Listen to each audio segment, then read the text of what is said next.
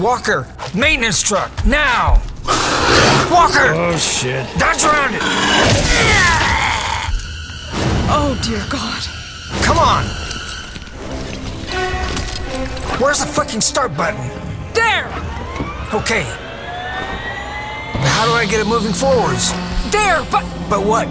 the lock, goddammit! The lock door's shut. We didn't open it. Fuck! Why isn't it tearing us apart? It's distracted. Something's coming from the corridor. How many of these things are there? Get your helmets on. Bishop? I'll open the external door. Holy shit. Okay. Ready. As soon as the doors start opening, the atmosphere release should flush the creature out. It's stalking, Bishop. It doesn't know he's not a snack. Hicks, Spence, strap in. Opening now. Jeez. Strap in, goddammit. Yeah.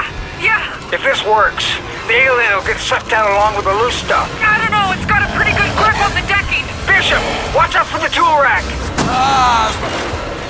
Just go. We can't leave him here. Bishop, get over here. Grab onto anything you can. Yeah, that's it. Don't wait for me. Keep going. The door's not fully open yet. Okay. I'm on. Just go. Quiet! One of the grapples is snagged. Fuck. Hat the rocket loose. That thing's nearly on us. Damn it, this thing's overheating. Get down. Fuck! It's lost its footing, but it grabbed on the deck rail. Hanks, get us out of here. Damn it, full power. We're free. Door's fully open, but it's not clear. It's obstructed. Come on! I can't. What? There's something outside blocking the main airlock. But the alien! Who the fuck fired that weapon? The UPP interceptor. It was holding station out there. This is Commander Chang of the Union of Progressive People's Armed Collective. Are you the only survivors? Hello, everyone. Welcome to the Hive Mind, a xenomorphing podcast. I am your co-host, Ryan. I'm here with Devan and Michael. How you guys doing today? Good. Great. Awesome. So this is our second episode of the year celebrating the 30th anniversary of Alien 3. And our main host, Dave, is not with us today. He's probably playing Cyberpunk 2077 right now, but which is interesting because that's a good segue to what we'll be talking about, which is the draft, the screenplay from William Gibson for Alien 3. He was I don't think he was the first person actually approached to write for Alien 3. I think Clive Barker they might have approached to, and he just wasn't interested in doing it. But William Gibson was the first one that actually wrote a draft for it. But before we get into that, I just want to kind of go over briefly basically what happened after Aliens and what 20th Century Fox wanted to do with the sequel. And David Giler and Walter Hill, they were initially kind of reluctant, after, first of all, Aliens was a smash hit, huge success. It just, it's iconic. It's still part of pop culture today. It's that came out in 1986, so it's 36 years ago. And it's still, even young people today know about, Ripley and the Queen and stuff like that. It's just so iconic. And before I even get into the history, I just wanted to see, did you guys think that Aliens even needed a sequel? Or do you think it was fine? Because Giler and Hill thought they just weren't interested in doing it. So I was wondering if you thought it needed a sequel, but yeah. I don't know. It does end pretty tidy at the end of Aliens. Very much like, I would say it's a happy ending kind of thing. I think that's why a lot of people get mad at Alien 3, because it ruined everybody's, right off into the sunset thing there that happened with that movie. But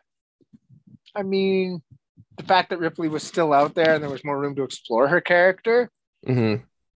you know, I felt like there was an appeal to it. Definitely a story carrying on Right. with the character would be interesting. I mean, we'll get into talking about the script and how Mhm. some of the things in that script might not have worked with that idea, but Right. finding out what happens next, just in general terms, was, you know, something interesting. Definitely be neat to see more of the universe. I mean, what happened after Alien 3, that's kind of where I'm more take abridgment to what happened. But with 3, it wasn't too bad. I mean, the idea of continuing the story, a third film, sure, why not? Trilogies was always a big thing. I think Back to the Future was already a thing, I think, with 3 movies at this point. It was a really strong 3-act structure. So Right. Fox wanting to kind of take a chance on a 3-act structure kind of thing made sense even. So I don't know. To me, it seemed reasonable that they would continue. Right. What about you, Devan? Yeah, I think it needed one, except it needed to go bigger. Mm-hmm.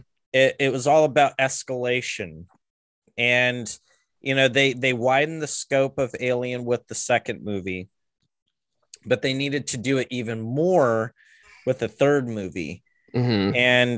and I think kind of falling backwards, just trying to scale things down. It was not the best direction to go in. Right. I think the Mark Verheiden script, even though I don't think that should be the blueprint for how an Alien 3 should have happened, it still like captured the essence of where an Alien 3 should have gone. Right. It had to involve something on an apocalyptic scale, because if the first one was a haunted house movie in outer space, or you know, a slasher, and the other one was a war movie of sorts, then yeah, this one needed to be like an apocalyptic literal alien invasion movie, except it would be an invasion from the inside, which is what the comic more or less tackled, was the idea of the aliens being brought to Earth through corporate greed, and then they just, all hell breaks loose, they spread and they take over the planet. And especially, you know, when I read Nightmare Asylum, the second part of that trilogy, there's a scene where I believe it's like a grandfather and his granddaughter, or father and daughter, and they're sort of filming themselves in this post-apocalyptic wasteland, and you know the humans are just the ones, the military that are kind of hanging back. They're just like doing strafing runs in their jets and you know, knocking buildings out. And I was just thinking to myself, that's exactly what I would love to see in an Alien 3. Like, that's a natural progression that takes things to a logical conclusion. Things need to get, you know, the stakes need to be like super high before the story is officially resolved. It was the second movie was Ripley achieving closure, but that doesn't necessarily mean that her burden would be lifted. I really think that in an ideal Alien 3, she would be involved in some calamity that befalls Earth, and you know, she has to find a way to deal with that. I think that would have been the absolute best direction they could have gone in. But it feels like Fox was agreeing with you with their premature trailer there, because they kind of advertised like, what if it got on Earth? Oops, that was too expensive. Sorry. Well, yeah, the expense that's always seems to be the main answer to it. Is it was just too expensive to do anything bigger. Like people wanted like going to the alien homeworld and stuff like that, which is what Rennie Harlan, the original director who was attached to Alien 3, wanted to do. He wanted to go bigger with it. He did not want to stick to corridors and all sorts and all those things. You can't blame him. Seeing some of Dark Horse's work with the Hive World in it and stuff, it would definitely like seeing the scope of it in the comic. Would just Mhm. wow, yeah, let's go there. That'd be next level for the thing. You know, I could see why I'd Yeah. look at it like that. Plus, Harlan's he's a pretty solid horror director. He's done some pretty good horror titles over the years. So wanting it to be big and scary looking, you know, like Hive World's a big scary looking thing. Like I wouldn't want to be Yeah. stuck on that planet. Oh no. Yeah. even the creatures that aren't aliens are friggin' terrifying. Yeah, right. Yeah, and the whole purpose of an Alien sequel should be to learn something new about the alien. And I just feel like we didn't get that with the Alien 3 that we got. Yeah. Because the alien was mostly a foil, Right. or Ripley. Yeah, it became the end of her story was the big thing. The big thrust of that was ending her character arc, the hero's journey in, the classical narrative arc, right? It was ending with this ultimate sacrifice was the big thing they pushed in that movie. Yeah. Mhm. And like you say, it took over. It was less about the alien and more about how the alien was kind of like the Reaper coming after her almost, Yeah. Yeah. And I mean, as good as Alien 3 is, it just there's a lot of missed opportunities. Yeah, there was Oh, yeah. potential there, definitely, to go to wider vistas, and then we Yeah. ended up locked in another kind of dark house kind of thing with the monster, right? Yeah, that's true. I mean, I'm just reading here. I guess there were some early ideas of obviously the xenomorphs invading Earth. There was this idea of the xenos fusing together into like this massive xeno, not even a queen, just this like sort of in the body horror sense, like all these xenos coming together. That's like in Critters, man. They all merge into a giant. Yeah, that was critter. Eric Red's right. draft. Yeah. So Eric Red did that, but yeah. So I think their idea was they did want to go big, but like you said, it was just financially it didn't seem like a viable option. But they did, I think something that stings it financially too is the overlong development already at that stage. Right. So they're already in for how much in script development. So we want to put something on screen already. Let's get something together. Yeah, exactly.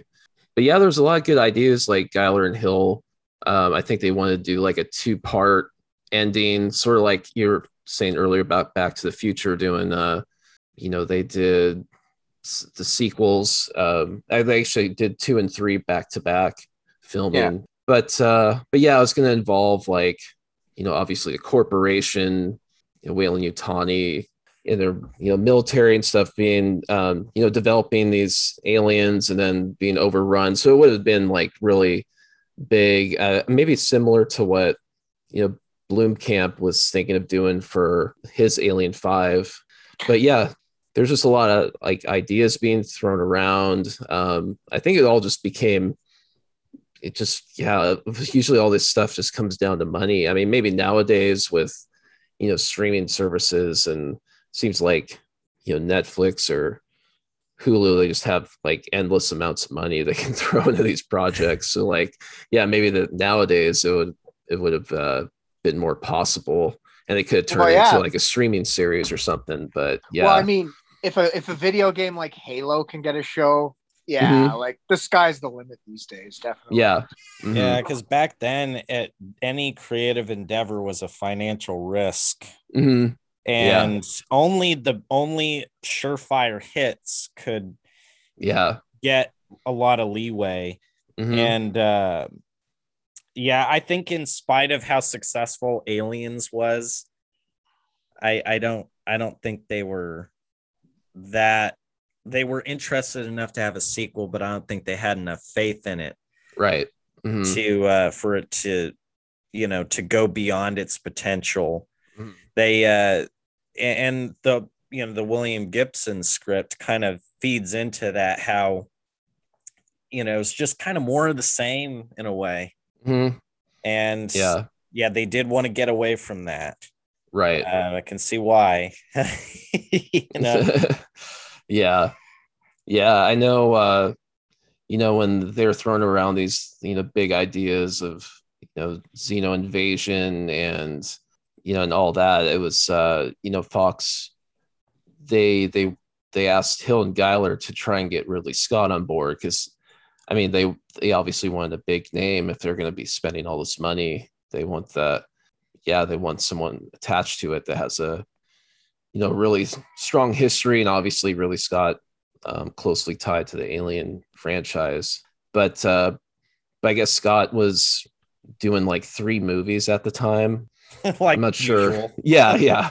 He just always has a ton of projects. I think what was that? Probably 87. He's probably doing like Black Rain and Thelma and Louise too. I think he was probably. working. Yeah, he was. Yeah. I think he was at that point in the early '90s. I think because it came out in '91. So Mhm. I mean, Yeah. like after winning an Oscar and stuff, it would definitely be difficult to acquire his services at that Yeah. point. He's a Yeah. monster at that point in terms of like critical acclaim is through the Mhm. roof for Thelma and Louise. So yeah, he's probably a tricky name to pull down. Like it's easier when he's just one movie in after The Duelists and like, hey, want a job, buddy? Yeah. Now it's Yeah. like, please work for us years later. Yeah. I know they did ask Clive Barker at one point, and I guess he directed and wrote, I think, Hellraiser, right? Or the first 2 Hellraisers. He had involvement with Prince of Darkness too. Did he direct it? I'm not sure, but I think that was Sam Raimi. I think he was involved with he was on the writing end of that movie. Oh, sorry, okay. no, I'm thinking of Army of Darkness. Oh, Army of Darkness. Yeah, no, Prince of Darkness is the one. I think it's the devil. I think is that what it's all about? Yeah, right. Okay. Yeah. Yeah. And what was it? Oh, that was like with it's Resurrection, but I always thought it was cool that they tried to tap Cronenberg for the next film after. But oh man, he'd be so cool to do an alien movie. I loved The Fly, so that'd be sweet. Oh yeah. Or John Carpenter. I mean, that'd be killer too. Yeah. Yeah, seriously. Yeah, so but yeah, William Gibson, I guess it looks like it was in September of 87. They approached Gibson about writing a script, and I think that to me that's really interesting to kind of get the father of cyberpunk or the pioneer of cyberpunk to write a script for Alien. Just the idea of that aesthetic within an Alien film, it might have been different enough to just make it interesting, and make the movie have its own, to be enough removed from the first 2 and to also introduce new things into it. But yeah, I mean, he at that point, Gibson had he'd done Neuromancer by like 1984, and that was a massive success for him. And he he wrote the script. And like you're saying about some of the things like bringing a different sensibility to it. Yeah, like I was looking through the script just before we got going doing this, and like you say, he applies that kind of like world building sensibility, like a space stations and some urban environments, and you get like I've read a bit of his stuff, and like his environments, he always describes them in such an incredibly vivid way, like very much like you think of Scott doing Blade Runner, and like that's the kind of density that his environments and novel descriptions get. And he talks about some of these environs in the space station and that, and it was really interesting because like you say, it was something different from the past 2 films where you're like kind of more locked into more confined buildings, and he took the opportunity to kind of, hey, look, there's big open areas and these like a big shopping mall-cade thing, and like there's a big park in one part. It was interesting how he kind of went for different environments for it, right? And like you say, it was kind of neat how when they brought him in, they kind of were trying something different with how they were going to write it, right? Yeah, I think they picked Gibson just because he also had that aesthetic that I suppose appealed to the producers, because he was inspired by Alien himself. He Right. did love the lived in dirty kitchen sink style Yeah. aesthetic of Alien, and that did find its way into his work. Right. Mm-hmm. And so they thought, well, who better, right? Who better to tackle this? Mm-hmm. And I think I mentioned this in the last episode, but before he wrote the script, the Geiler and Walter Hill, I don't know if Gordon Carroll was a part of those conversations as well, but they said, we don't have the money to do a Blade Runner style world. Right. Basically what you're good at, we don't want you to do that. Yeah. We want you to just go with our idea and make it really work, make it leap off the page, because the whole Cold War in space was their idea. Right. Yeah. Just like, those producers, they do deserve a lot of credit, because they did provide the seeds for Aliens. The whole idea of a colony losing contact with Earth, and then Ripley having to come back and stuff, that was mostly, those beats were laid down by them. Cameron came along and he decided to flesh that out in masterful ways by incorporating elements from another script he had written. Yeah. And so by the same token, here, I guess they were kind of hoping for the same thing. They're like, okay, well, we have an idea. So you, William, go in there and make those ideas sing. Make the whole idea of communists in space just blow people away. Well, in their defense, sometimes a prod from the producer does do wonders for a production sometimes. Like, I know with the development of Blade Runner, Hampton Fancher would have wrote for fucking ever if he would have had the opportunity. And like, basically it was like Ivor Powell sitting there with Ridley Scott, and he kind of just prodded him. He said, listen, if you can't finish the script, we'll get David Peoples in here and he'll finish the script. And it's like the same kind of thing here. Like you're getting pushed a little by the producer because he thinks it's a productive move. So it's like, I totally, I can understand. It's like, he's just kind of, we're going to offer you this theme and we want you to run with it. Right. Except when William Gibson turned in his drafts, they were just like, well, we're not very impressed by this. And Geiler even admitted, he said, it's not entirely his fault. He goes, that a lot of those ideas were ours. So, I mean, right. How can we lay all the blame on him and get mad about it when we're the ones that sort of laid down these mandates? Yeah. That's why they just abandoned that whole idea. It's like how NBC backed themselves into a corner signing off on Roddenberry. They're like, here, you're going to make this thing, and you said it's going to be Wagon Train in space. Awesome. We can't wait to see what you're going to give us. Gives them The Cage. Like, what is this? Telepathic aliens? Where's the adventurers? Where are the 6-shooters? They're like too cerebral. Yeah. You're making people think, God damn it. And now they're back to dumbing it right down again. So yeah, I know. Yeah, it's interesting how, like you said, they approach Gibson to do the script, but they give him all these like, well, you can't do this. You can't. I mean, this is just the beginning of all the problems that Alien 3 had from production. But like right from the start, it was like, okay, no, we don't want this. Can't do this. No, you can't do a Blade Runner type story because that's going to cost too much money. It's always cost. And so it just became right from the start, like, Gibson, he's very ambitious, like in his writings and stuff like that. He has this, these strong visions, and then he's a great world builder. Definitely. Yeah. So he kind of got neutered trying to do this script, but But anyway, so yeah, he comes out with this, like the first draft, and I guess apparently this is the one. The first draft is more well known. I never read it. I'm more familiar with the second one because of I've listened to the audio drama adaptation two or three times.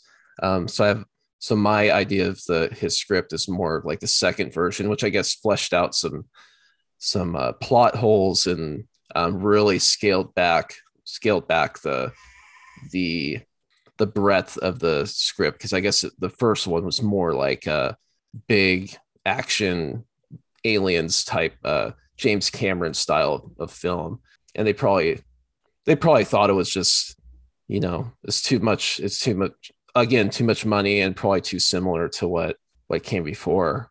And I think that seems like to be another theme, that like they couldn't figure out how to do something new with the story. And yeah, the shadow of aliens loomed large. Like, I mean, yeah, even Dark Horse's comics would be intimidating because it was just all colonial Marines for years. Like constantly the Marines fighting aliens in those books. So you're like, how do we do anything other than that? Because that's all that the media, you're getting shoved in your face. That's all it is, right? I mean, eventually Dark Horse branched off into different kinds of stories later, but for a long time after that film, they were just like Marines land on planet, fight aliens, various plot elements ensue.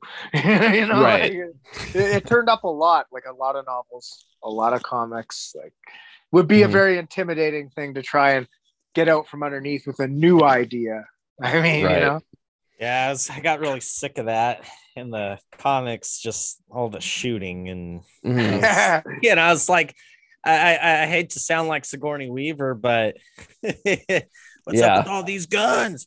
I mean, one thing I love about Alien, honestly, is when there aren't many guns involved, because I like the fact that a lot of these people are sort of out of their depth with this alien, and they don't have a way to really fight back in a very conventional way. They have to be resourceful in order to defeat the alien. That's why I love the Isolation video game, because a gun is useless. You can't use a gun. Right. Well, what was it? Like, I mean, I was a big action person, like when I was younger, but kind of understood a little better the other elements of the Alien films later on in life. You start to understand the dramatic elements and character development. And like I hated Lambert when I was a kid, but I totally understand her mental collapse now as an adult. Cause like, not everybody is that sturdy mentally. Some people do panic in bad situations. So, I mean, and it's like Devan said, when you put people in a situation where they can't hide behind a firearm blasting away at it, then you see more of that character coming out. How do they deal with the situation that they can't get out of the box? They're trapped in with the goblin, Yeah. I forgot to mention that really throughout all this, like Sigourney Weaver was just not interested in doing, even when Gibson was writing, I think Ripley, or Weaver basically said that she felt that Ripley was going to be, like, one of her quotes was that I felt that Ripley was going to become a burden to the story. There are only so many aspects of that character you can do. And I think not having Sigourney Weaver kind of on board, I think that also hurts production too, because I think Fox and the producers, everyone involved is like, well, she is the star. I mean, she is what's going to bring in the audience, and people fell in love with her from the first two movies. Like, we don't have her. The whole ad campaign for the movie that did eventually go to like, film, right? The bitch is back. There's a silhouette of Ripley, right? So are they referring to her? Like, is she the bitch in that situation? I believe so. The authoritative bitch. That was the idea behind the ad campaign. Yeah, because they show the alien like nuzzling up to her in that trailer, and it says the bitch is back, and I'm like, well, that's not true. So because that's not the queen. So what the hell? So like, it would have to apply to Ripley. Oh yeah, it's her, because it's kind of, I think they were trying to riff off of like how she stood up to the Marines and basically told them all they had no fucking clue what was going on at that. There's a turning point in Aliens where that happens. Mhm. And in the third movie, she does the same thing subsequently with the prisoners. Listen, now that you've seen several people get brutally slaughtered in front of you, maybe you'll listen to me, somebody who might actually know how to live through this, because I've done it twice before. It's hard for her to earn authority, and I can see why people would consider her to be a bit of a nag. But honestly, if that woman stood up in a room and told me, like, come with me if you want to live, I'd be like, yes, you're the Arnold Schwarzenegger in this situation. Yeah. She's all balls, that lady. Yeah. So at this point, so Gibson writes a script, and for the first draft, I thought it was I thought it was interesting, especially the way it was done for the audio drama. I thought maybe because some things were cleaned up with the second draft, but it's still like the idea of this like genetic material of the alien kind of being able to infect a crew and some of the staff there on, what was it, Anchor Point, I think, was a large space station in the script. And I think that was the American one, and then there's another opposite station where they were doing a parallel experiment, I think, right? The UPP station, Rodina station. So Bishop, I guess the Queen had deposited some genetic material in Bishop, and that ended up getting both sides, the progressive people, which was, like you guys said, synonymous with the Soviet Union, and then you have the company, Colonial Marines or whatever, and they both get it, and they start doing experiments with it, and during this time, with Gibson's draft, since they didn't really have Ripley, except for like not even I wouldn't even call it a cameo. She was just like, it's like basically like one sentence or something like that. It was just like basically, no. Yeah. just flash a picture of a hypersleep tube. Basically, that's what she did for most of it. Mm-hmm.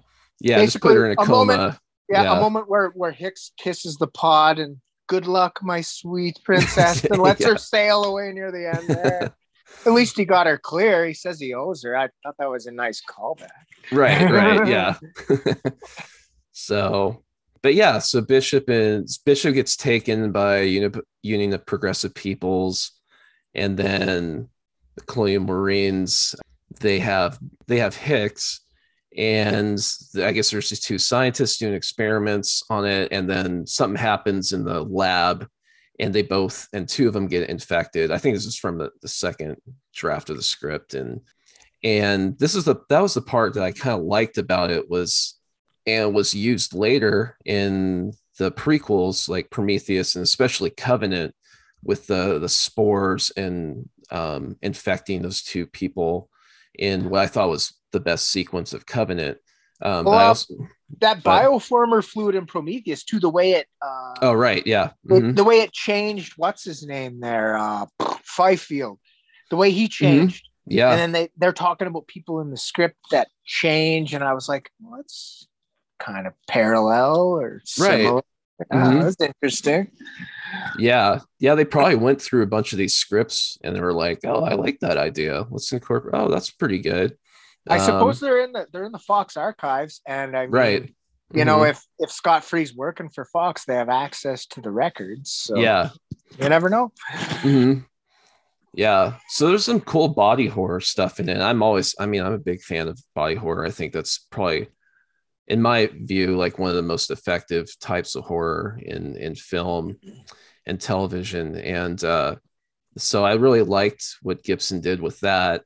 And, from there it becomes, again, I can understand though why, Fox ultimately wasn't thrilled with it, because even as Rennie Harlan said in the behind the scenes featurette for Alien 3 Wreckage and Rage, he's like, I just didn't think there was enough different about it to make it. He wanted to do something very different. And these scripts, whether Gibson or whatever, it just wasn't different enough. It didn't separate itself enough from. Yeah, like the body horror element, like you say, if it would have been maybe more kind of the way Resurrection was, where it's more like laboratory focused, like on these genetic consequences of the creature and how it's changed in a way, like more focus on that, maybe less emphasis on like reading some of the later parts of the script. I found myself on fast scroll, like it's just, oh yeah, so it's just like aliens at the end, eh? Like, and a group of Marines that don't matter because you didn't get to know these guys. I'll die in a few minutes, and I was just like, they're rookies. I'm like, so you saddle Hicks with a bunch of greenhorns and play out aliens for the last half hour of the movie? Like, I don't know. Like you say, it just.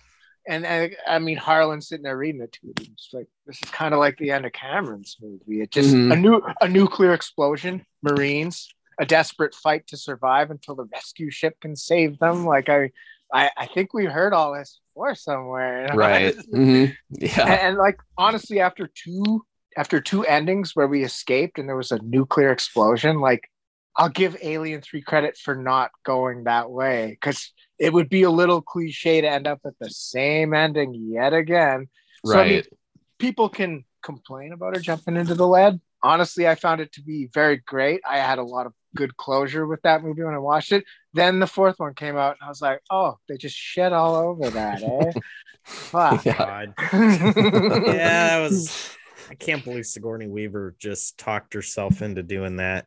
Oh, dude. Yeah, this is so interesting. I'm like, as far back as 79, she was in that mindset. She already had that wacky, like, wait, I'm close to the alien. It can see me naked. What if I got closer to it? It's like, what a stupid idea, but whatever. That's hers, not mine. Yeah. Yeah. What if they called me mommy? Like, ow. I know, right? Weird. Yeah. It's just... But yeah, least... Oh, go ahead. Sorry. Well, I was going to say, at least this was exploring similar territory, like with the experimentation, messing with alien genetics, but it was more interesting that way. Like, I mean, I can give Resurrection shit all day, and that's boring, but like, the fact that it was exploring a similar type of territory, but in a proposed script years before that, like you say, road not traveled, but interesting potential, more or less on that plot point. Because like going over the Marines again, there were parts where it was just like Marines, this and that, and like Gibson's like, yeah, just like that, just like in Aliens, and it's like, dude, you're even writing in there that you're just aping that movie. That's not good. Yeah, he actually does write that. So divorce yourself from that, man. Make your own movie. I mean, you can give the prequels hell, but at least they weren't just the same thing again, Yeah. Like, Alien is different than the prequels, and people who want to complain and say that that's why they don't like prequels, fine, you can go ahead and say that, because it was something different, and that was his whole intention of making it different. Now, the fact that he kept changing his mind a lot about what that different was going to be is kind of what makes him a little problematic, but at least he was brave enough to try. Yeah. You need a plan. Don't hire Damon Lindelof to write your plan. He wrote Lost. Come on, people. I hate Damon Lindelof's script writing style. It's just he's literally shouting in his screenplays. He's more excited about what he's writing than you are reading it. So dude. Yeah. Okay, so like all of Bad Robot is just a flaming dumpster. I mean, I'm not going to take away from JJ that he makes good action films, but that's all he can do is make it go boom really hard. Like, because he did Star Trek movies, and it's like, there was no heart in them. It was just a big flash boom bang, flash boom bang, flash boom bang. Like, Yeah. It's just but the only exception that I can make is Mission Impossible movies. Well, I think they're Bad Robot, and they're pretty fucking awesome. In my opinion. Honestly, though, I like him, yeah. I would say I would give him credit with that. He's good with that kind of stuff, because like he started with Alias, right? So it's logical that he would be able to write a good spy movie. Like that makes sense to me. It really does. Super 8 was a good one too. Actually, you know what? That was Spielbergian the way it felt. You know, it was really neat. It had that Spielbergian kind of twist to it. It felt like interesting, or Stranger Things felt similar to that as well. You know, this interesting retro aesthetic played effectively, right? And you have these child heroes who the movie kind of cycles around, like a lot of Spielberg stuff too. I mean, it worked that way, definitely. Right. That's like Gibson though. He's way more of a grim dark kind of character though, and like you say, it definitely shows in this script, because there's like, you know, the moments of body horror, and you know, even some of the nefarious political maneuvering and stuff between these factions in it and stuff. You can feel a lot of how he writes. Like I've read some of his books, and I think it's the Bridge trilogy, and there's this huge thing with like kind of like this big deal about data theft and all this stuff, about something to do with this like conspiracy involving data. But like the conspiracy concept is strong in this too. Like you get this feeling like none of this should be done. All these experiments they're carrying out with both nations, it's just, you guys are operating like way outside safety, you know, like there's like help is a long way away. They establish that pretty strongly in the script too. And it's like, they're still, let's just keep dabbling with this, you know? It's a good idea. It's like, no, it's not. At the end of the day, as good a storyteller as William Gibson is, it wasn't like they genuinely wanted his stamp, his visual or you know, artistic style on this story. They just treated him like a hired gun. Like, oh, write this script for us. You're smart, go write it. Right. That's something amazing, because Neuromancer was amazing, therefore this should be amazing because you're writing it. Now write it. And that's not how like, Cameron got Aliens off the ground. Cameron, he wasn't just some whipping boy. He took control of that thing. Right. Oh yeah. He wrote it on his own volition, and then he handed the script off to them in the capacity of a writer. They read it and they were just floored. They're like, wow, can you direct this too? And he was like, are you kidding? I'm there with bells on, you know. Alien 2, I'm here. You know? Oh, but that's just ultimately why I out of all the drafts, the William Gibson one is my least favorite, I suppose. Really? The David Toy script was horrid. Wooden Planet. Oh yeah, nonsense. That was going in the wrong direction. Yeah, that's nonsense. I read that. The Eric Red script was laughably bad. That gives it a redeeming quality that it was so bad it was good. But this one, it felt very much like a by the numbers story that was just in the vein of Aliens, but it didn't push the story in any decisive direction. When the story ends in both drafts, when the story ends, there's no culmination. There's no real closure or any kind of stinger that gets you invested. They just escape the station, and then they're waiting to get picked up or something like that. And it's just, you're just keeping it going and going and going and going. It needs to, going back to what I was saying before about a third movie, is it needs to go bigger, and it needs to finish. It needs to come full circle. It needs to complete in a very meaningful way. And that just wasn't happening with the William Gibson script. Yeah, it feels like they took a blender or something. It's like he's like a bartender preparing a drink, and they're handing him things. Here, put a bit of Blade Runner in there. Here, put a bit of Aliens in there. Here, put a bit of The Thing in there too. You know, it'll erupt from people. Yeah, sure. Just like The Thing did. Yeah, that'll be good. That'll be good. Yeah. Add some more stuff here. Add some sprinkles. You know, you're right. It's like it's got a lot going on. I get that. And I just can't say it's worthless. Like there are interesting things about it. Definitely. It just feels like it's trying to do too much, I think. would be the answer, I'd say. Yeah, they try to throw in like a little cliffhanger at the end when Bishop is like, they get rescued and he says, okay, well, now we're all united against this common enemy, the xenomorph. And Bishop thinks they should go to the Xenos homeworld, try and get rid of them once and for all. And then then it kind of ends there. And it's like, okay, so they just kind of threw in this little, okay, here's an idea for another sequel. But you're right. I mean, overall, the first draft was basically like a big action movie. I think it had more action scenes in it than even Aliens did. And then they scale it way back in the second draft, or Gibson, they probably told him to scale it back for money, of course, and and then it was more like the first film, more of like a slasher in space or body horror film in space, but it's still, like you said, it was just more of the same. It was just, there just wasn't enough different about it. And they didn't really seem to let Gibson kind of do maybe what he really wanted to do.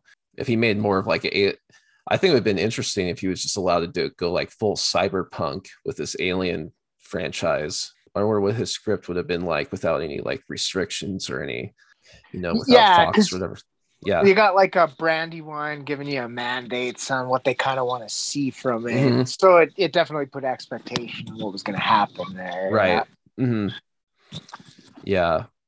Yeah. So I guess with Gibson's script, it was, again, if people listening, if you haven't listened to the audio drama that Dirk Maggs did with Michael Biehn and Lance Henriksen, it's really good, and it's really interesting to listen to it and have the sound effects and the music and different actors and stuff like that. It's almost like listening to the movie as it would have been if they actually made it. And it's really I thought it was really well done. Again, it doesn't mean that I think it would have worked if they released it as it was. Well, but I think a thing that kind of strikes against it a little bit, and you guys were talking about this earlier, we all kind of got into a bit of a discussion about just the significance of the Ripley character. The fact that this is kind of a buddy film structured around those two instead of her. Now I'm thinking that they hand in a script like that over Fox, they're gonna kind of put their tongue in their cheek and go, I don't know, without Sigourney Weaver headlining this, with her just in a pod sleeping most of the movie. I don't know if we got a movie here, folks. Right. Because it's like the shadow of Aliens. The shadow of that character too also looms large over this franchise. I mean, even look now, look at all the fighting over, the prequel shouldn't have happened. They should have done Blomkamp's Alien 5 film. And it's like, please God, no, not after Chappie. But I mean, whatever. Everybody's got a right to an opinion here. But I mean, it's just tricky business. I mean, there's expectations of these movies. So it was difficult for Gibson to work within them constraints. I would definitely say, we always condemn what is, and then we pine for what could have been. Right. That doesn't necessarily mean it would have been better. Star Trek lately, I pine for what was. It's like, go back to the 90s, buddy. It's like, I wish I could. Watch a better show than this. Dude, seriously. I don't know. I guess that's really all the rest I had to say on Gibson's script. I think next time we'll talk about, I think the next one was Eric Red's script. Yeah, now you're going to pack the shit out of that one. That'll be fun. But, I'm glad Gibson made the attempt at it. But it really, just shows that everything kind of started off on the wrong foot. And then it just never got back to, some kind of production that was healthy. And it all just from the start, it was just kind of a mess and chaotic, and all his budget issues, and here you need to put this in there and don't put this in there, and then you get the script and it's like, oh well, you did what we asked you to do, but this isn't very good. So we better try to do something else. But it's just the fact that we still get an assembly cut of Alien 3 after all that, that's actually a really solid movie. It just still blows my mind. Oh yeah, that totally saved that movie for me. I watched the theatrical and I'm like, I watched the assembly cut and I'm like, hey, this feels like a complete thing, Right. Mm-hmm. It feels like a proper movie, not just hacked to bits by Brandywine and Fox. Yeah. But what was it? I was going to say something in relation to some of the material we were discussing though over this cast was, with the upcoming show. I mean, some of this corporate duplicity that pops up in this script would be kind of neat to see some of those kinds of corporate maneuvers and like that kind of mentality applied to some of the show, because it would be neat. Because I mean, you do get a lot of nefarious company dealings in the script that were some of the more interesting aspects was skirting the legislation around this biological organism stuff. And I mean, that's the kind of ground that, Noah's show could get into. So I mean, you never know, man, it could be cool to have something like that pop up in, some of the newer stuff that's coming out lately. I mean, people have their opinions on this show and what it might be about, but I mean, that's definitely one way they could go with some of it. Would be interesting. Yeah, I have a feeling it's going to be a lot about the company, because I think a lot of the fandom, that's always been kind of a thing that's been remained mysterious throughout the franchise, is this overarching company that wants to utilize this this xenobiological organism for their own nefarious means. And I hope that Holly maintains some of that mystery, and we'll learn some things, but it'll like bring up new questions, and it should be, I'm looking forward to it. And I think I mean, me too. I've always enjoyed the megacorp aesthetic in science fiction, the concept that governments will be supplanted by giant corporate combines in the future, because it feels close to reality. It's a believable future concept, right? Like what happens when commercial power completely supplants political power, and that's kind of where I'd be interested to see if he goes into that a bunch in the show, because it's kind of operative in the background in alien films, but like when the company tells the governments on Earth what they're doing, they do what they do, right? Like, it's like, you do what we do because you don't get our products otherwise. I mean, I'm not trying to go political, but look at Russia getting stung right now. If a corporation cuts you off, wow, look what it can do to your society. So I mean, they have a lot of pull in the world, you can tell in the like future presented to you, in that it's like Wayuu makes everything. Right. They're like, like the joke that they got bought out by Walmart was a joke because they would have bought Walmart out. They're that aggressive. Like, give me a break here. Well, you see, the only difference between the corporations of today and say Weyland-Yutani in the future is Weyland-Yutani is just open about it. They've reached a point where they don't really need to do it in the shadows. Well, we have our doors. It's like we don't. It's like, as we find out in the end of Alien 3, they don't necessarily need to rent Colonial Marines. They can just show up with their own commando team. Like scary, they have the same level of equipment. They're wearing hockey pads. They're gonna take down an alien with hockey pads. I don't think they ever did create an effective armor, except for I think it was the Jello armor in one of the books in the comic series there. But then they found out the Jello armor doesn't do shit when it gets close. It just lays hands on you. Oops, forgot about that part.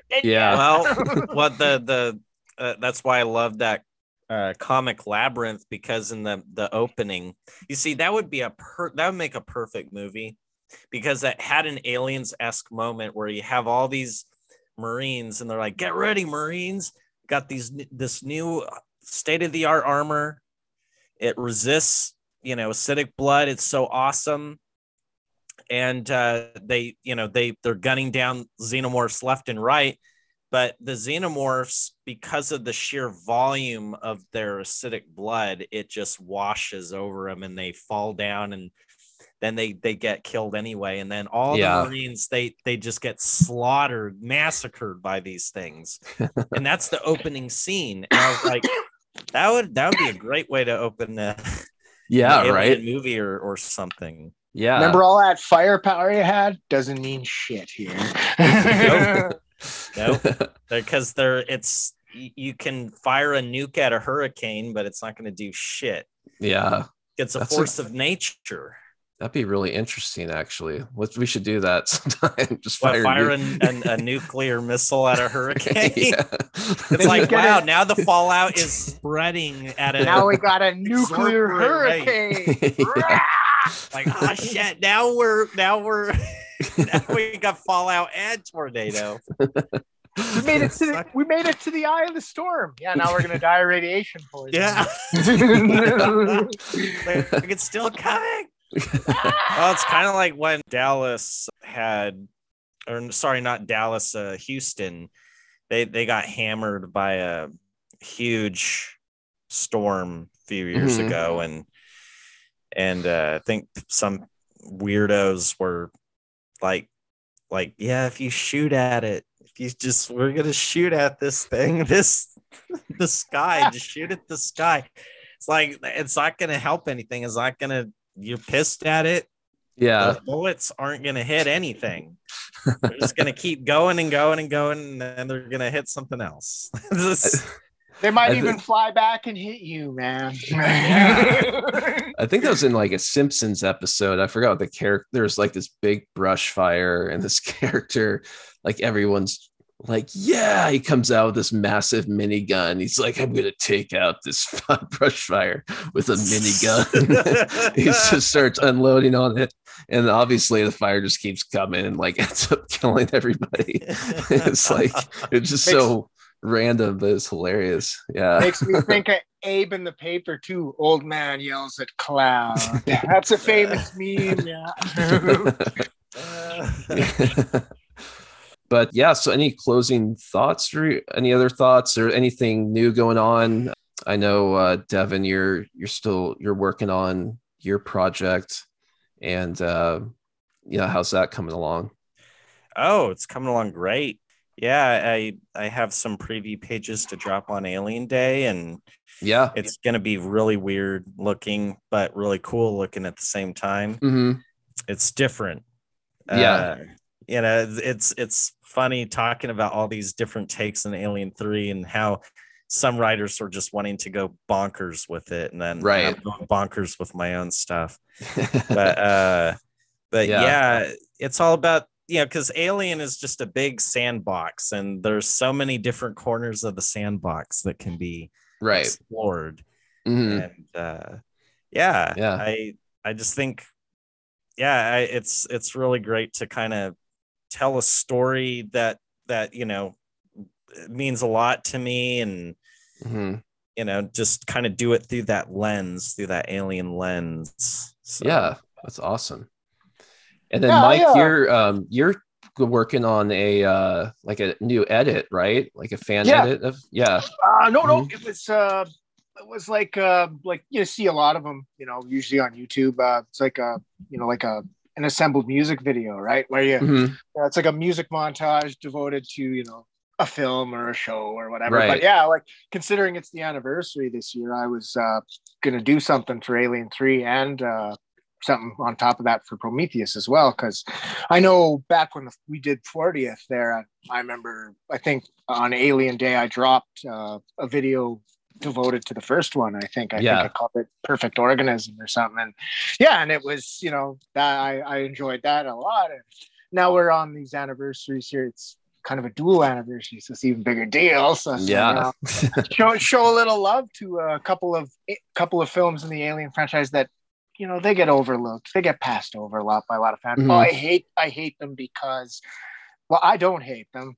And I want to show off that, I do have a bit of, appreciation of both of these directors and these efforts they put into kind of giving us something different from the Alien universe, like the end of Ripley and then the introduction of these engineers and the potential protomorphosis kind of thing, the whole story behind how the alien came to be and what its origin was. And I just think, showing a little love to both films, which tend to get trampled by some fans, I wanted more colonial marines. I hate anything different than that. It's just, okay, sure, fine then, whatever. But I like them, and definitely, video editing is something I have a passion for. So, putting a couple things together for this anniversary, I think would just be a bang up thing to be doing for it this year.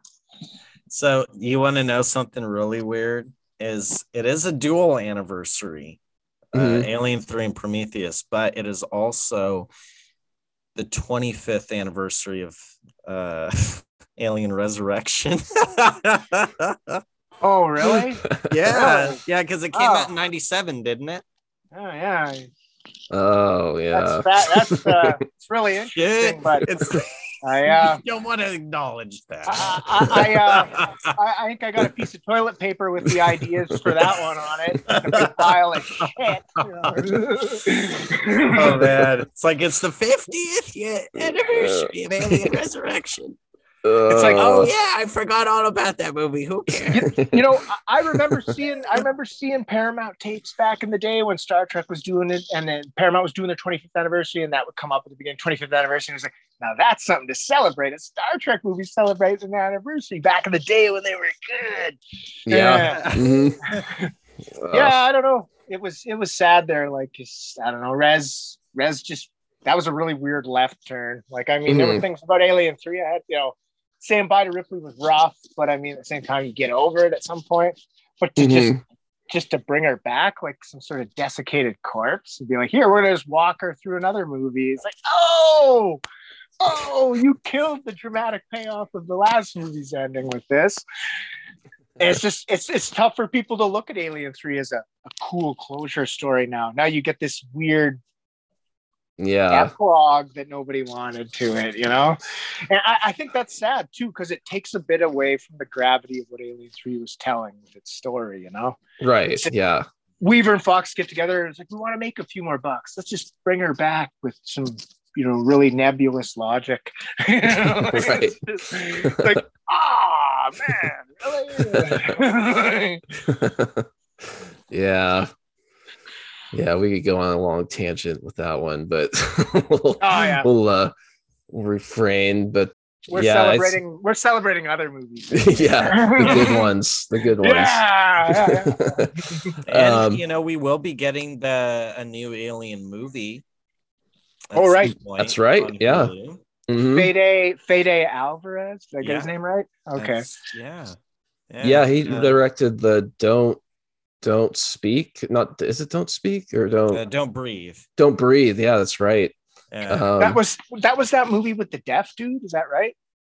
He's blind. He's blind. Okay, that's what it was. Yeah, and he's using his hearing to catch them. That's the gimmick. Right. Yeah. It was a pretty good movie from what I heard. I don't think I've seen it myself, but I remember hearing some fairly favorable things about it. So. I liked it. It had a weird, gross twist towards the end, but it was it was good, and effective use of claustrophobic movies. So I mean, that's a good credential for an Alien film being made, I'm blanking on the guy's name that was that led it. He was an Avatar too, but Stephen Lang. Yes, right.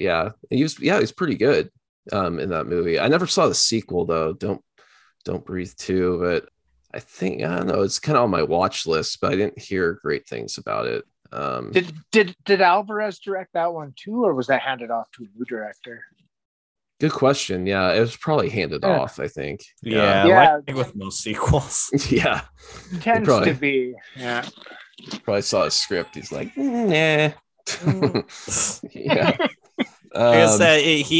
Fede Alvarez, he did the story or whatnot for the new Texas Chainsaw Massacre, and I thought to myself, the new Alien movie should be good as long as the alien doesn't end up getting confronted by a bunch of millennials and they go, "You try anything and you're canceled, bro."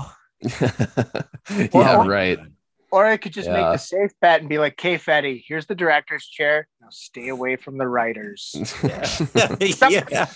Somebody needed to tell Ridley Scott that in his prequels. "Okay, the writers are over there. Leave John Logan alone. Let him write."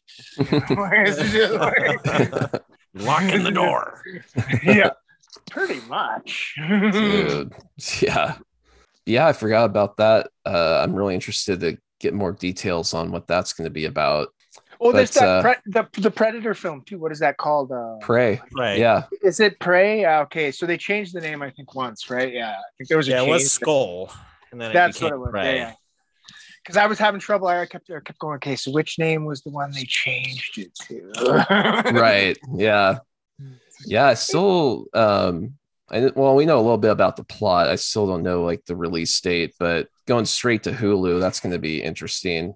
I think that's what Disney is planning to do, basically. I mean, since they acquired Fox, they're kind of using their Hulu streaming service to release these Predator and Alien films. And maybe it's a feeling like that'll somehow revive the franchise. But I also feel like they're doing that because they don't have a lot of faith in releasing it theatrically. Yeah. But, I mean, this post-COVID world, it Go could ahead. be a good testing ground, though. It could be, yeah. Because Disney Plus has proven that Dave Filoni is much better at Star Wars than Kathleen Kennedy the hack job. Yeah, and it is sad. It really is sad that it's reached a point for Alien and Predator. They went from kind of just being these box office juggernauts to a movie that may break even.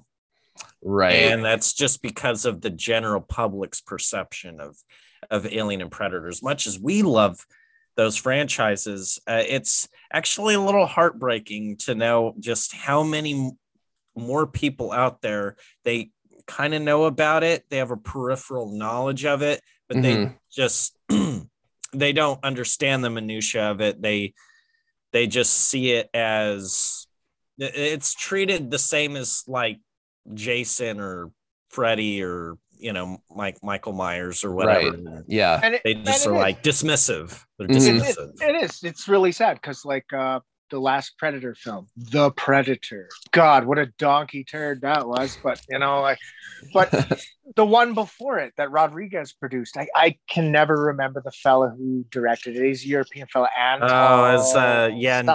want to say Nimrod, but yeah. Nimrod Antal. Yeah. I'm not gonna insult the guy. Unfortunate name. Yes. Whatever. Whatever. But like he did really good job with that movie. I really enjoyed that movie. I actually like it more than Predator 2. And I was like, wow, could we just get more of this? But then you get the Predator. Autism is his kryptonite. What? What? I just reared up and I was on Facebook and I just blasted that movie. And I had people who were like Predator people were like, oh yeah, but it was okay, man. I'm like, oh, you like the ending with the Predator Hulks, Predator Smash. Oh, the Predator Iron Man. Yeah, I don't even need armor anymore. I just press a button and my skin turns into armor. It's like cool. So this guy's like a Mary Sue Predator. This is so lame. I mean, They set up the fugitive guy. Like he was interesting. He was. I've heard this from people. Like he was an interesting character. And then the Predator Hulk, crush brain, roar, you don't matter. Predator Hulk better. It's like what? You turn him into the Hulk. This is terrible. It's about stealth, people. Stealth killing. That's the whole thing's predicated on. Now we have Predator Hulk. He's better. He doesn't need to be invisible. He just walks over them and throws cars at them.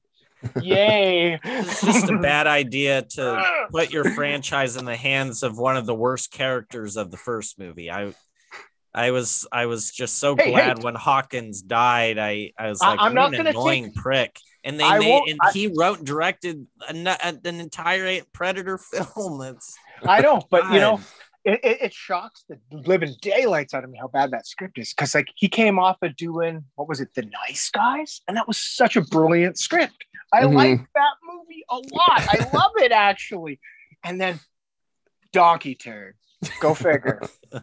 Critical acclaim to Donkey Turd in one script. Wow. Well, and it gets even weirder when you realize that they were trying to shoehorn Ripley and Newt into it at one point. I was gonna mention and that. I'm like, what? They actually filmed though. I haven't watched it, but I guess they filmed those endings, and I was like, "You've got to be kidding me? There were rumors flying around that a pod with Dutch emerging from it at the end of the film was going to happen at one point. I'm like, no. Schwarzenegger took one look at that and went, I don't think so. No way. No way. He doesn't want anything to do with that shit. Instead, he did Dark Fate. Hooray! Yes. He's like, I don't want any part of this stud. I got a turd on the oven waiting for me. I'm holding out for the big time. Jim Cameron's going to produce it. It's going to be brilliant. It's like, no, it's not, man. Remember, this is the same Cameron who did Titanic and Avatar in recent history. He doesn't have the same chops he used to. It was like he did True Lies, and then his mojo just went on a vacation. Yeah. It's like, wow. Yeah, he let Titanic get to his head. And then he went up on stage with his Oscar and said he was king of the world, and he still thinks he is. Yeah. I'm gonna make 9 sequels. Scott said that about his movies too. I don't think there's gonna be 9 Avatars, dude. No. No, it's gonna be 5 apparently. Oh, it's just so ridiculous. I'm thinking they're gonna scale him back. He's maybe gonna get a trilogy out of this, because like what the numbers are of this next film will be determinant on how much farther it's going, right? Well, he's filming all of these like back to back to back to back. I think how can he afford that? How much money does he have? Holy. I don't even know what his net worth is, but it's probably in the billions, I'm sure. Yeah. The receipts from Avatar, I suppose. He's got Spielberg money. He could just push a movie on his own. Mm-hmm. He doesn't even need help. Yeah, I think he has it in him to write a good script again. I mean, Alita was not too bad, even though Rodriguez directed that one, but that was a pretty solid movie. You know what's funny? Alita Battle Angel. Yeah. When Alita comes up, I always end up in a kind of a discussion about it where people I know a lot of people loved just pooping all over Ghost in the Shell. I hated it. Scarlett Johansson whitewashing. It's like, well, that's nonsense, because Makoto was a Japanese brain in a generic body. Right. Yeah. It's weird the way they get locked onto that. And it's like, it's just, I thought that was a pretty good movie. It felt like it was a tighter narrative vehicle than Alita, which just felt like it wanted to offer you a sequel that may or may not happen. It's kind of a trick. That's a tricky proposition with a film. See, Ghost in the Shell did a better job because it just ended. And they're like, it's over. You could find out more about the Major, but it doesn't matter because this story's over right here, right? That's a problem with... Go ahead, sorry. It just felt like it called back really well to the original Ghost in the Shell movie, like the anime, which also did the same thing. It told you a story about this world and had like kind of a well bookended narrative that ends. Mm-hmm. Yeah. Like you say, because sequelism is a thing. Like Marvel has infested the whole world of movies with it. You got to leave a after credit scene for a sequel that might happen. Even horror movies have been infected with it. Right. Yeah. Yeah. I mean, you mentioned it. Devan mentioned it earlier. It's like these movies, they don't complete themselves within their narrative. They're always made like to make a sequel. Like it's like they just don't. It's not even so much a cliffhanger at the end. It's just like it's like incomplete. Like they stopped halfway through the script or something like that and just said, expect a tail hook. It's gonna happen. Yeah. So that was with like, at least I knew ahead of time going in that the new Dune movie was basically the first half of the first book, but it still ended just like it wasn't sort of a cliffhanger, but sort of like, no, we're just going to end it like halfway through, and you just have to wait to see the rest. But I'll give them credit, because I think Sci-Fi did a miniseries of Dune back in the early 2000s, and they used a similar transition point where Paul went to the desert. Right. And that was that was where one part left off and the next part came on or something. And the next time you would watch it or something. So I've got to say he picked a good spot for a narrative break, but I mean, just let us watch a 4-hour Dune movie. I mean, it's just easier, right? No. It's just people have trouble sitting down for that long though, because he took a beating on Blade Runner because it was almost 3 hours for 2049. So yeah, I think somebody at Warner shook their finger and said, "We'll let you do Dune, but you need to make it palpable for a wide audience. Break it down a little, man." Yeah, and they forced him to release it on HBO Max too at the same time. Drove him nuts, eh? Yeah, he was him just and like Scorsese came out hard too around the same time. They're just like, "Oh, how dare they do this to us?" And it's just like Schneider's just like, "Thank God they do this for us." I honestly got to say thank you to Warner for doing that, because I thought Justice League was just a monstrous turd.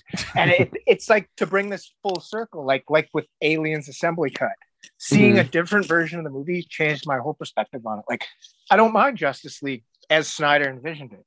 Yeah. But watching what Whedon did, it's like watching Alien Resurrection. Just get it away from me. This is gross. Right. What is this mess? Yeah. Well, yeah. So I guess I guess we can close this out, and please check us out on our Facebook page, and we have our main Xenomorphing page, and then we have the group, the fan group one. Hive Mind. Michael, you have Worlds of Tomorrow as well. Just general sci-fi and a general aesthetic. Anything is welcome there for sure. Yeah.